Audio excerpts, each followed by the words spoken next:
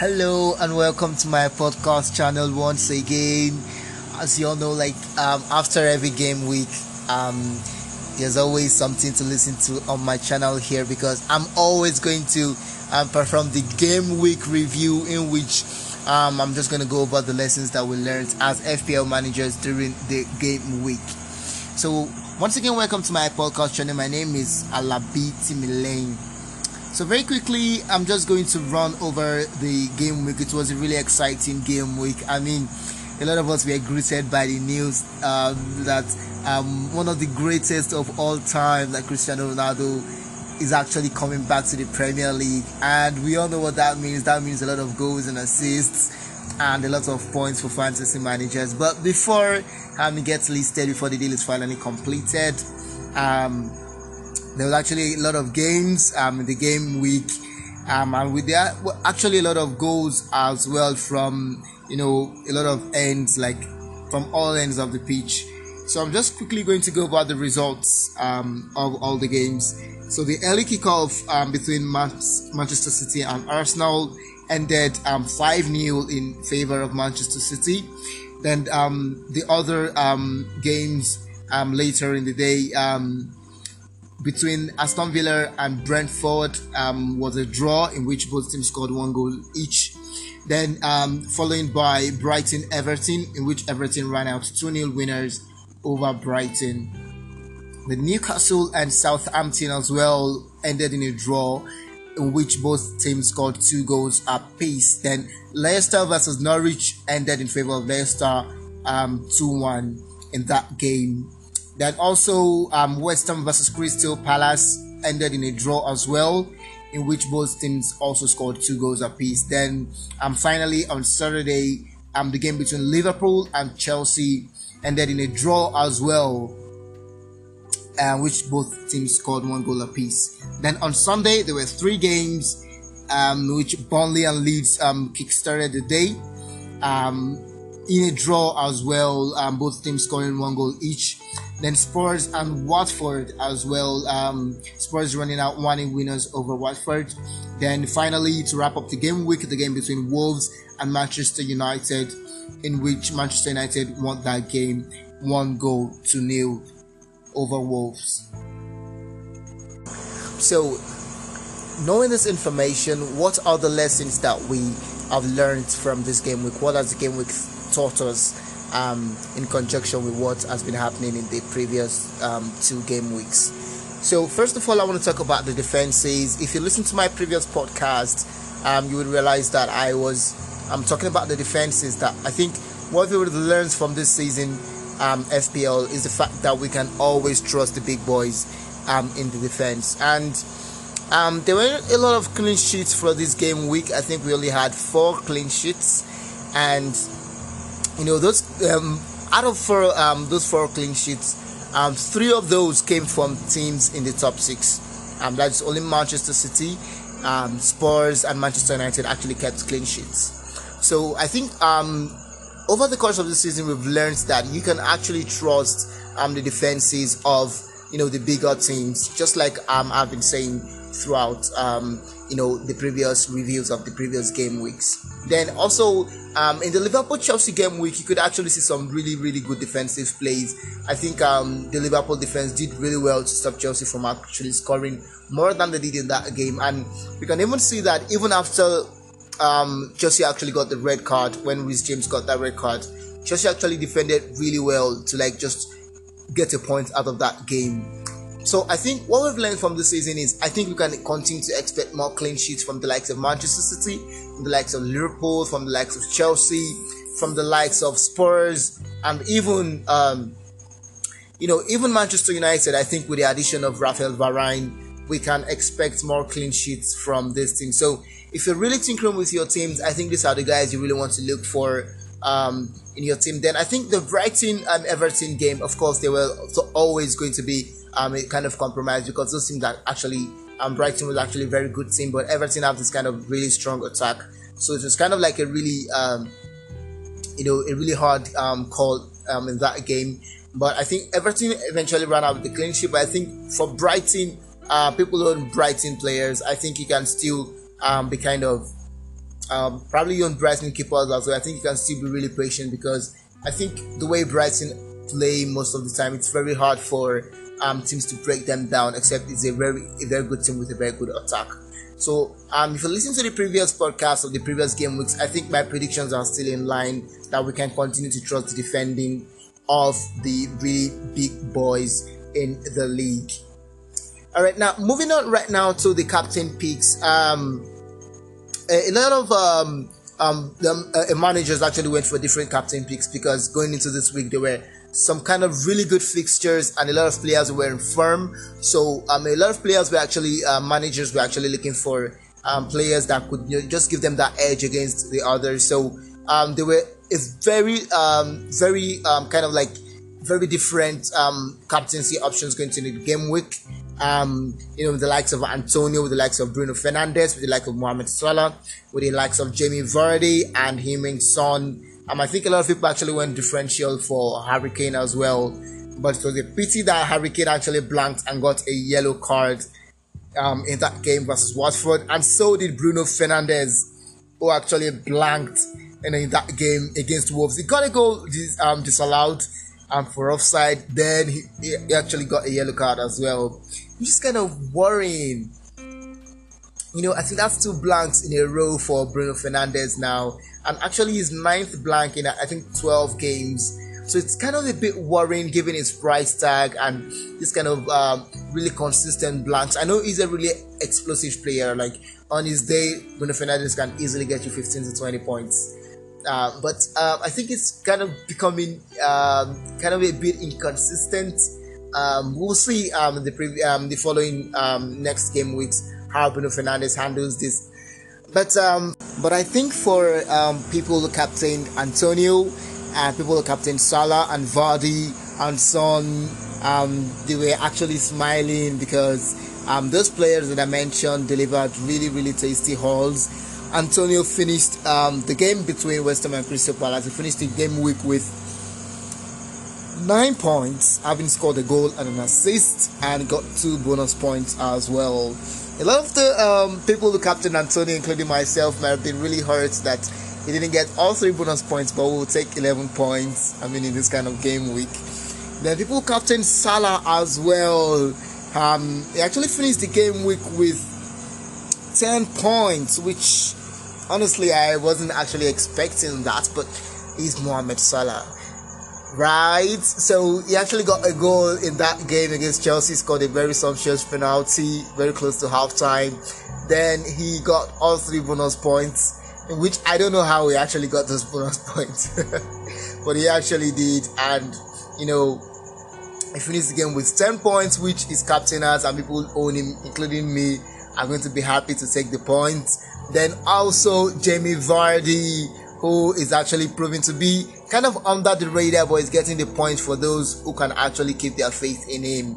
So he finished the game week with 12 points, having got a goal and an assist in that game against Norwich City.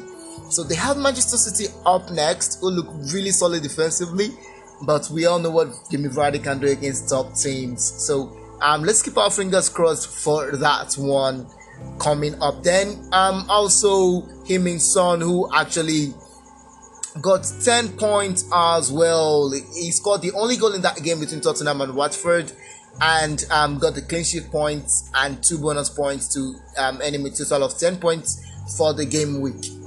And funny enough, Heung-min Son is still in less than 30% of teams, so it's actually proven to be a really tasty differential who a lot of managers are just kind of like overlooking, maybe, probably because of his price tag, but he seems to be like bringing those returns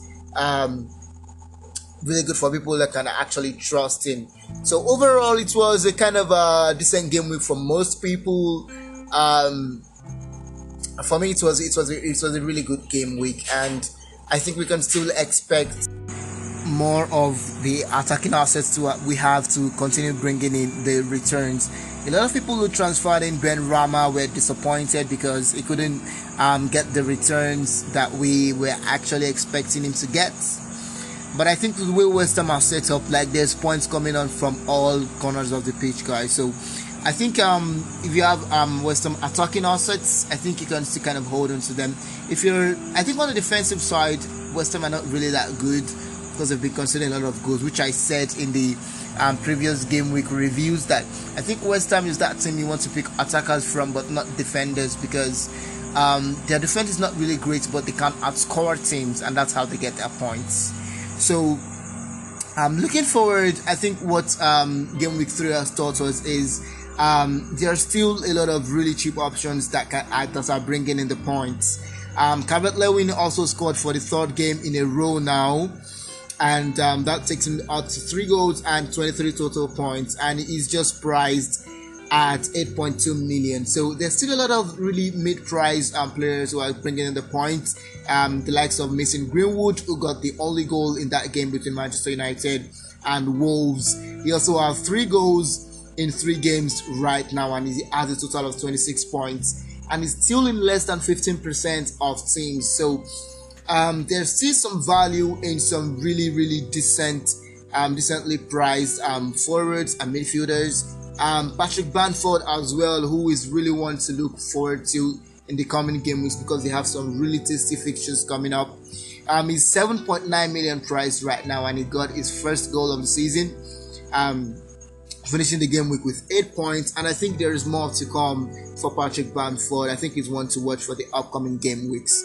So like I said, there are a lot of really good mid-price options that are bringing in the points. Buendia as well, getting 10 points for the game week, and it's still in less than 5% of teams. So we're really seeing a lot of really mid-price options who are doing really well. And I think one lesson we've learned from game week 1 up to game week 3 is with Manchester City players, I think we just have to take that risk, because I, for one, when I wanted to start this season, I was really saying to myself, look, I'm not going to take any Manchester City players for this season because the headache is just too much.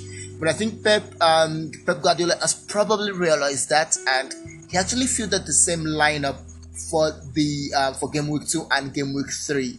So I think if Pep Guardiola can actually keep this up, and Manchester City are a team that scores so many goals and they keep so many clean sheets, you know, they're just the dream. It's the dream team for any FPL manager. I think that Manchester City team, because there's points all over the pitch. I mean, Ferran Torres actually got a game week high 18 points in that game, and Gabriel Jesus also got 1 goal and 1 assist in that game. Mahrez also had an assist. Grealish also had an assist in that game. Bernardo Silva also returned. Gundogan scored a goal, and Ruben Diaz and Laporte actually kept clean sheets. So the thing with Manchester City is it's just a matter of risk and reward. So I think you just have to you need to have those guys, and some of them are not really that expensive. I think Ferran Torres is 67 million priced, and he's actually thriving really well in that attacking role for Manchester City. So if you really, one thing I for one I've learned is that Manchester City assets, you can't really avoid them if you need those points, if you need those differential points.